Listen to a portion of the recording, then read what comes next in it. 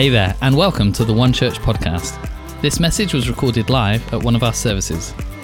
If you'd like to know more about life at One Church, visit us online at weareone.church or check us out on social media.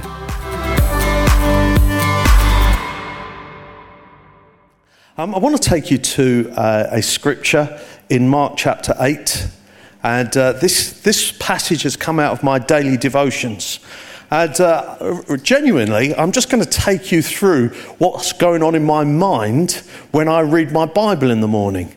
And maybe for some people, this will help you think about how you can dig into the Word of God yourself, how you can learn to read the Bible and get something out of it. For others of you, I'm hoping that some of the nuggets of gold that I dig out today will help you today. What I'm overall hoping as a church, we will grasp something of what God is saying, not just to me individually, but what is God saying to us as a community.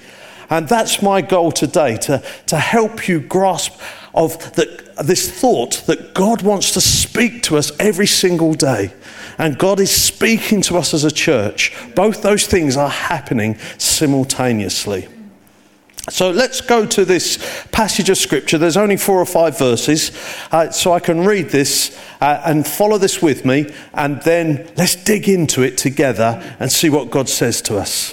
You happy to go on this journey? Yeah. Give me a wave if you're happy to go on this journey. Yeah, thank you. That's good.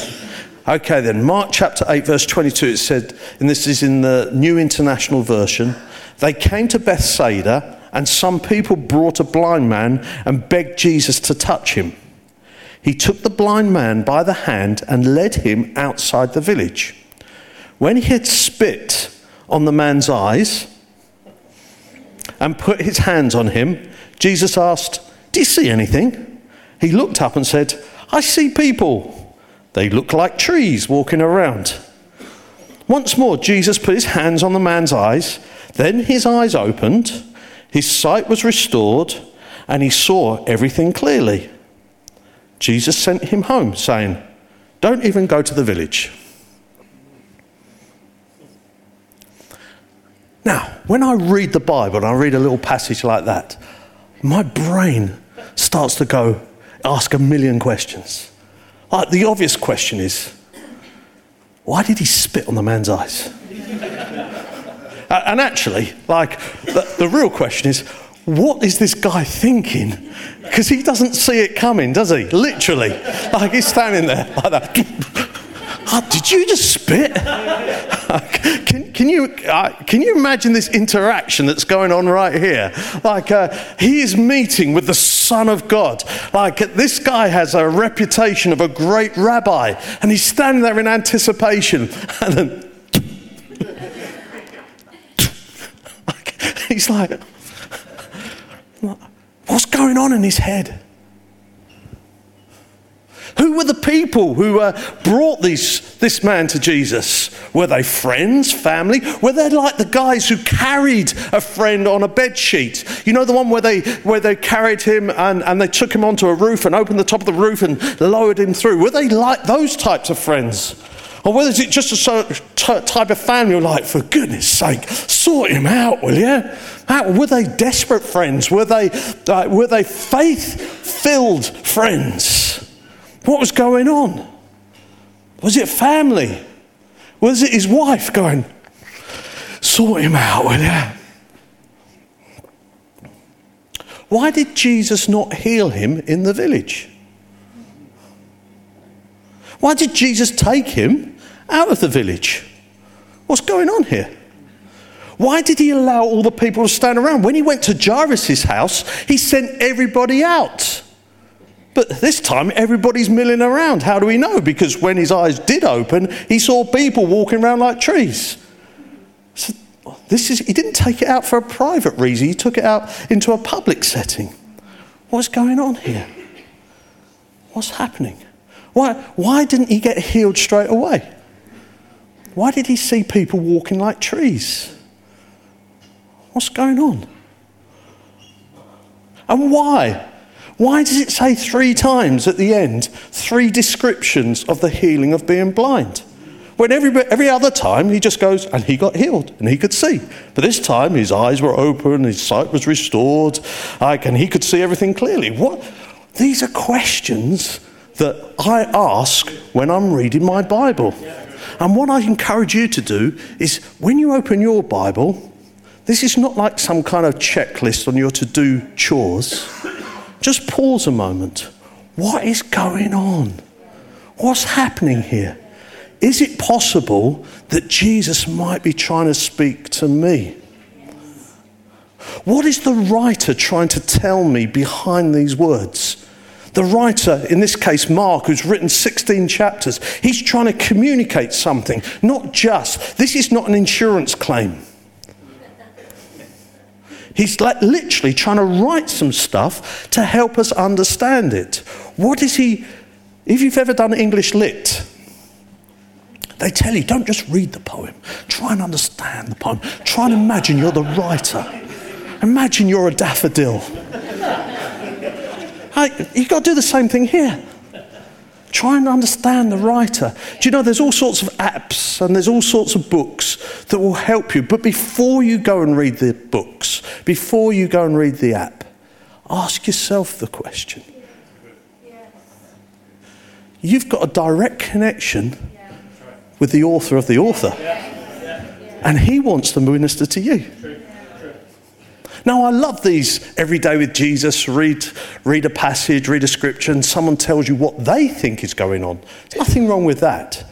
But what if your questions wrote a narrative in your own discipleship journey where you were growing because you had a little bit of revelation for yourself? Wouldn't that be marvelous? Wouldn't that be incredible?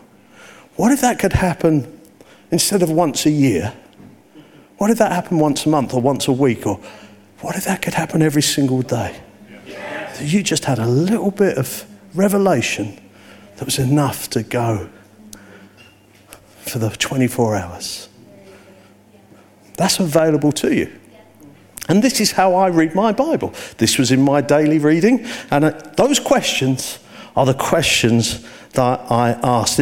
So Jesus turns up at Bethsaida. This is a little town, a little village north of the Sea of Galilee. The town means a place of fishermen. There you go. That didn't help me. We don't know who the people who came out. We don't know whether they were friends or family. They certainly had concern for the man, and they had some faith that Jesus could heal him. I was perplexed why Jesus took him out of the town. I started to go, why didn't he heal him there and then? What was going on here? Maybe the writer's trying to get us to see something more than meets the eye. And as I sat there and thought about it, I realised this is what was going on. The issue wasn't to do directly with the man's sight. The problem wasn't just the lack of sight. The problem was the lack of vision. The problem, the man thought the problem was, I'm blind. The problem that Jesus saw was that you were stuck in a small-minded mentality. He thought, if I could see, I could solve my problems. Jesus said, if I could get you out of your smallness of thinking, then you can open your eyes to the problems. There's two stories going on here. One is the one that he wanted Jesus to fix. The other was the purpose of the man's life that Jesus needed to fix, so that when his eyes were properly opened, they were open to the real need of what he was called to. Do you see what's going on here? There was something about this geography, this setting, this village that represented small-mindedness. and it didn't fit the purpose for this man. The man's purpose wasn't just restricted by a lack of sight, it was restricted by a small mindset. In our world, we call it village or small town mentality. Those of us who live in the country, we call the townsfolk city slickers. Those who live in the cities tend to call the country locals yokels. The truth is, it has nothing to do with geography and everything to do with mentality. Nothing to do with geography and everything to do with mentality. And like an arrow to my heart, I felt God speak to me. I need to take you out of your small-mindedness and show you what I need you to see. Now, my list of things that I want Jesus to work on, that wasn't top at all. I have a whole great list of things that I'd like Jesus to fix. Mainly other people, because they're the problems in my life. I know you're far more perfect than me. If you could do this, Jesus, I could do this. If you sorted this out, I could do this. If you did this, Jesus, I need you to sort this, Jesus. This is a difficult thing. Now, don't hear what I'm not saying. These things are important. But sometimes we've got to allow Jesus to take us out of our village mentality so that when he does fix this, we don't go back to where we were. The Urban Dictionary describes small town syndrome as when someone has lived so long in a small town that they form a sense of entitlement to themselves and act as if there isn't a relevant world outside of their town. What I'm going to say now doesn't sound great. Just go with me. Someone with small town syndrome usually is majorly concerned with gossip and events only happening with people in their town and let their life revolve around such meaningless rumours. They act as if life is high school. Parents and adults and children all engage in cliquey behaviour. People in small town syndrome usually don't realise they act this way and may be insulted if you point it out. This is harsh, isn't it? Like, sense of entitlement, majorly concerned with gossip, events only happening in their town, cliquey behaviour. That's not us, right? That's not us. Well, it is if we're on social media.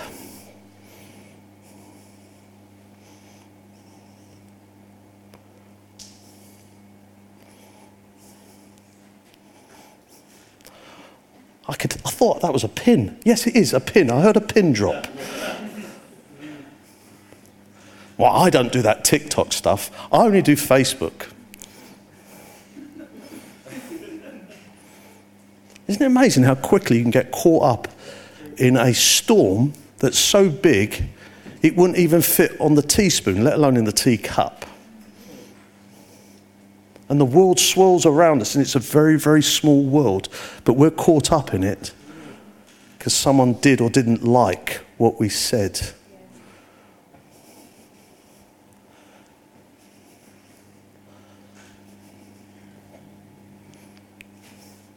By the way, I've been cloned.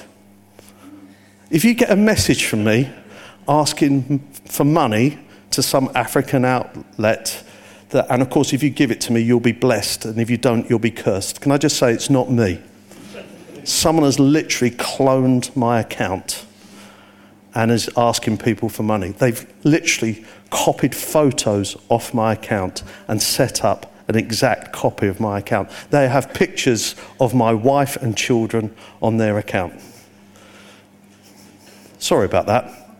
But please don't give any money to them. If you've got spare money, give it to me. But please, don't. But the amount of people who've contacted me say, there's some people, haha, you've been cloned. Right? And there are other people going, is this you? I'm like, what? You have known me for 30 years. Since when have I become that person? I have £5 million to give away, but if you give me your bank details, I'll send it into your account. Since when have I become that person? You don't know me at all. This fella had no news channel.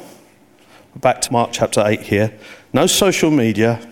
He just sat beside the road begging all day, listening to the gossip of others, wishing he could have their lives. Stop reading someone's messages and wishing you had their lives. If I could see, I could do this, this, this. And that's true. If my blindness was cured, I could do this, this, this, and this. And he listens to everything that's going around in this village, in this smallness of the world that he's in.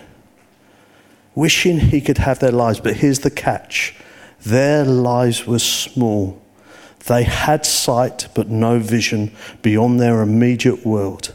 And Jesus has a bigger vision and a bigger purpose for you than you can possibly ever ask or imagine.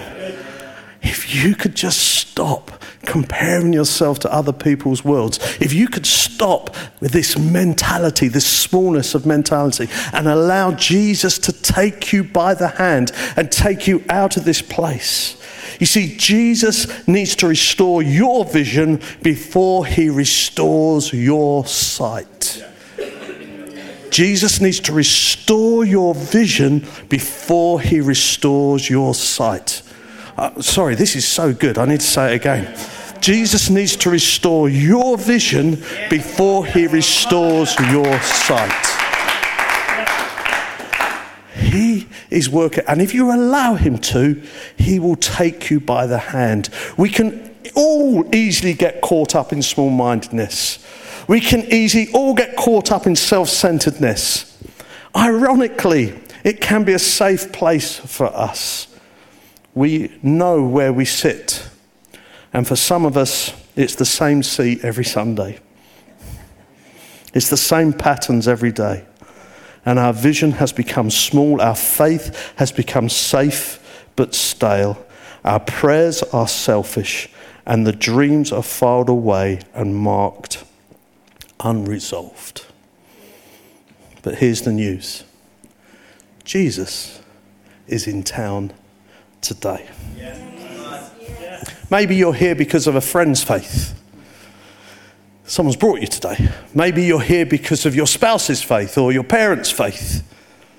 But I want to declare this is your moment. Allow Jesus to take you by the hand and lead you out of the smallness of thinking into a new space of thinking. Now, this is scary. Can you imagine the guy going, whoa, what's going on here? What's happening? Where are we going? Just trust me. Oh, yeah, I do trust you. I just want to know. Well, that's not trust. Well, yeah, I'm still going. Where are we going? Where are we going, Jesus? Where are we doing? This would be so much easier if you healed me. All the stuff I'm missing.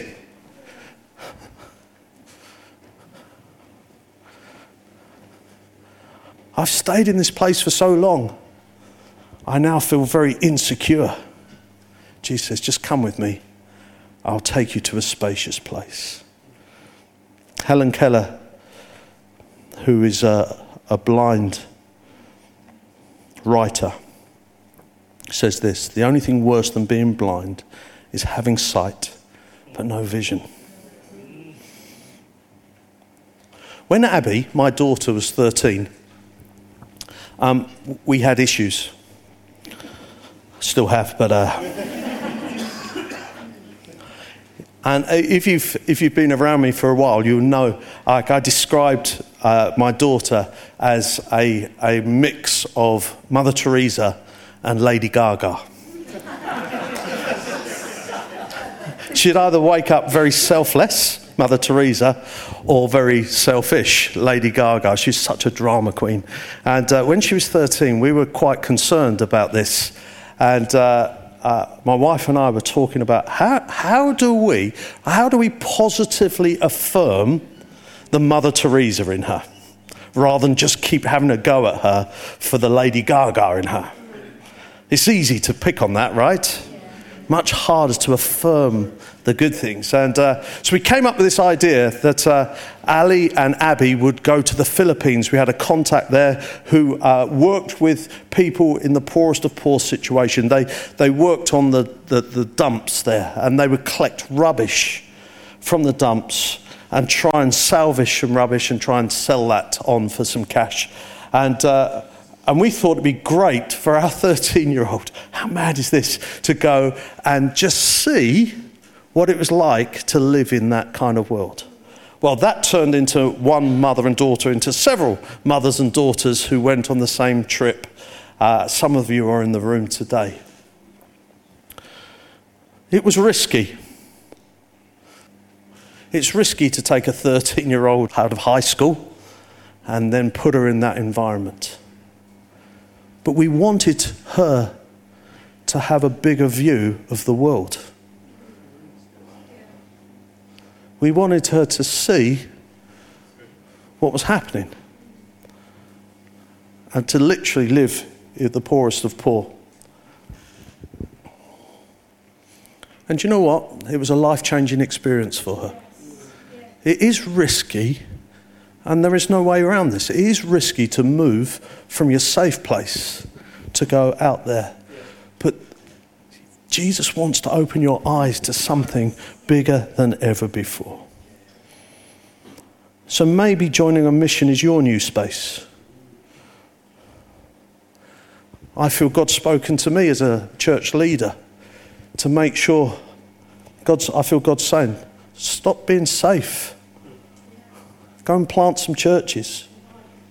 Not just a church. I feel God saying to me, always be talking about planting a church. So when you've planted a church, start thinking about planting a church. And the church that you've planted, talk to them so that they're thinking about planting a church. So that we're constantly planting a church. Can I help you understand how awkward that feels for me? Let alone for you. We will now, from now on, be planting churches. That is not a safe space to be in. But I need to change my thinking to grasp what God is saying. And this is the journey that we're on. I'm on this journey, this church is on this journey, and God is speaking to us. Maybe just serving on a team. You're no longer a guest when you start helping with the washing up. And a bit of dangerous generosity doesn't go amiss. So these are the things that I feel God is speaking to me about. Then why did he spit on the man's eyes? I can only think that there was a shock.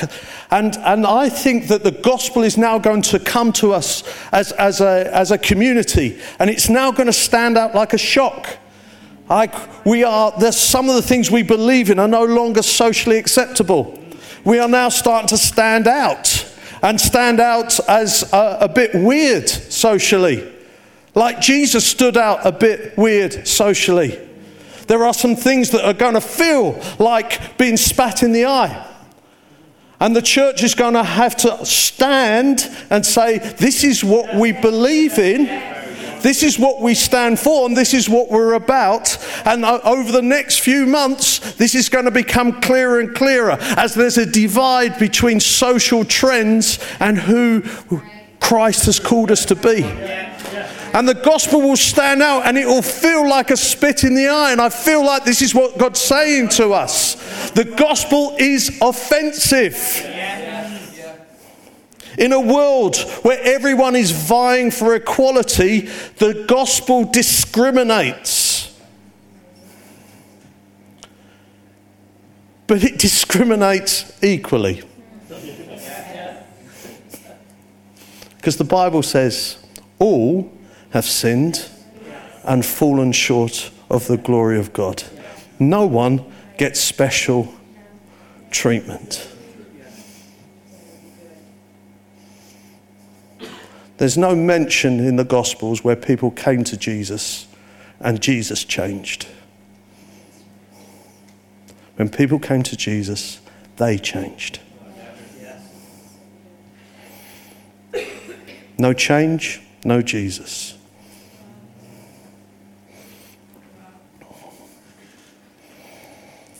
But here's the good news. For God so loved the world that he gave his one and only Son, and whoever believes in him should not perish but have eternal life. I asked the question why the blind man wasn't healed first time around. And my simple thought here was this. Jesus doesn't want us to see people like projects, like trees. He wants to see people with compassion. People are human beings, not human doings. I haven't got time to open that one. Let me bring this to an end. Jesus puts his hands on the man's eyes, and now he lasers into the felt need. Why does the writer emphasize the healing 3 times? Some commentators say because he healed the socket. He literally created eyeballs before he could see. And the 3 stages of healing came into play. That's very much a possibility. But I think the writer, Mark, talks about trying to create Jesus to creation. To see something that's so much bigger than the moment. So when Jesus is healing the man, he's actually healing the creation that he started with in the beginning. So the restoration of eyesight is to do with the restoration of vision. And so when Jesus says there's 3 levels of healing, I think the 3 levels of healing that go on in our lives that we can take away today is number 1, look up. Look up. Let your heart be full of worship. Let your heart be full of gratefulness. Today, everything has been about our worship to Jesus as we look up and we adore him. When I was a child, there was a man who used to sit in the front row of the church. And as he stood there, his name was Norman. And he used to blow kisses. And we used to giggle. We used to point, look, there he is, that strange man again. In worship, he used to blow kisses up to heaven. We used to go, what a weirdo. What a weirdo. Until you realise the word worship comes from a word proskuneo. And proskuneo means to kiss towards. This man couldn't read, he couldn't write, he was rescued from a life of drugs and crime. And he understood worship better than me, who'd grown up in church all my life. He knew that worship was to kiss towards. Wow, what a lesson in life.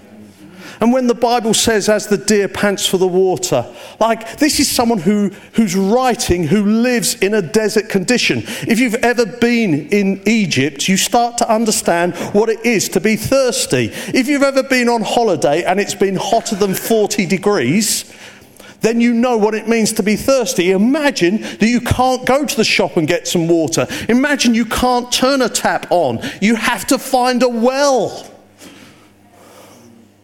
As the deer pants for the water, as a man pants for water, as a woman pants for water in a desert, so my soul longs after you. Can you understand the desperation of someone who's so thirsty? Your hottest day in Great Britain, 1977, like the hottest day in Great Britain of our lives. You're going, couldn't I do with an ice cream? The writer of the Bible's going, that's how you worship. That's how you worship. That's how you worship, where you're so thirsty that you have to get a drink. Look up. Second, look in. Look in. Look in. Look after yourself. Please look after yourself. Please take some time. You know the expression, before you put the mask on your child, put the oxygen mask on yourself. Take time to get God's word inside of you. Take time to pray. Take time for your own personal development. Grow yourself. Feed yourself on God's word. And lastly, look out. Look out. There's a world that God wants you to see that's bigger than the world you're in. The last thing that Jesus said to the man, he said, don't go back to the village. Don't go back to your mentality. Go home. Now, the last time Jesus said that was to a man who was healed of 1,000 demons. And he was living in a graveyard, and Jesus took the demons out of the man and put them into a herd of pigs, and they ran off the cliff. And it was an amazing miracle, and this man was totally transformed. And the whole village came out to see this, and they saw what Jesus had done. And the man says to Jesus, Jesus, let me go with you. I want to go with you now. I want to be a true follower of you. And Jesus says, well, I'm not so sure that's a great idea. And the man says, I want to go with you.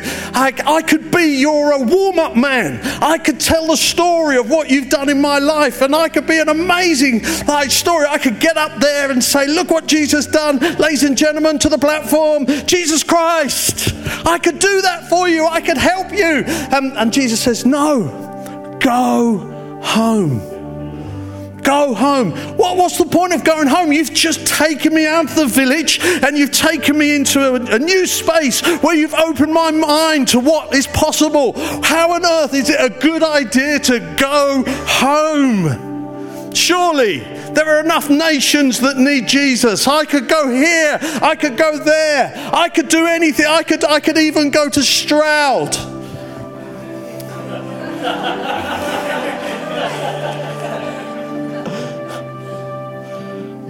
Jesus said, go home. Go home.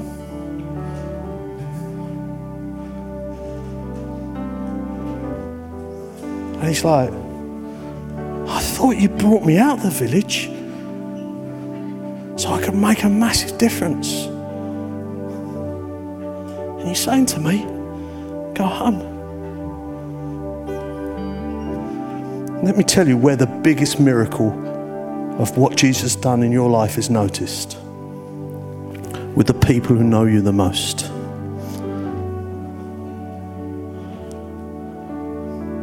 We can't fake it with our spouses. Our kids know the truth, right? When you go home and say, Jesus has changed me, they'll say, okay, let's see what happens now. Let's see what happens now. Maybe you've been to a children's camp or a youth camp, and you've come home and said, Jesus has changed me. And your parents go, that's fantastic. Go and do the washing up. You're like, nah. Jesus changed me. Can you go and change your bedroom as well, please? Jesus changed me. Okay, let's see if that changes your drinking problem. Jesus changed me. Let's see how much you worry about what other people say about you on Facebook.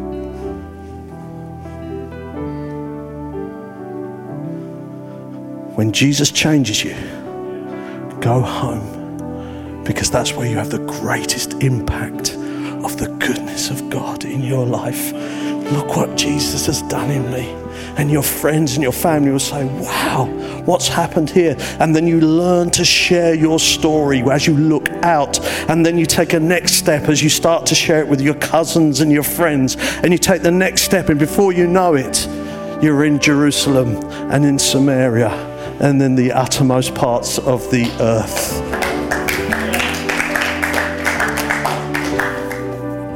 So Jesus wants to take us as a church from a small mentality. Wants to take the worship team from a small mentality. Wants to take the leadership team from a small mentality. Wants to take the entire church from a small mentality. And if you feel a bit nervous about that, can you get in the queue behind me, please? But I'm up for it. But the miracle starts in your heart first. Are you going to allow Jesus to take you out of your small mentality? Because he wants to restore your vision before he restores your sight. He wants to restore your purpose before he fixes the immediate need in your mind. And how do we do this? Look up. Look in. Look out. You know, if each one of us just chose 10 people, and said, I'm going to pray for those 10 people every day. I'm going to pray that Jesus impacts their life in my home life, my immediate home. And you pray for those 10 people. There's about 160 people here, plus online. 160 times 10. You can do the math, it's easy. What if those 10 people became moments of where you could share your faith, or at least care for them? You pray for them and you share with them and you care with them. What if that was the point? Just look out. With when God takes you out, look up, look in, look out. Let's just pray.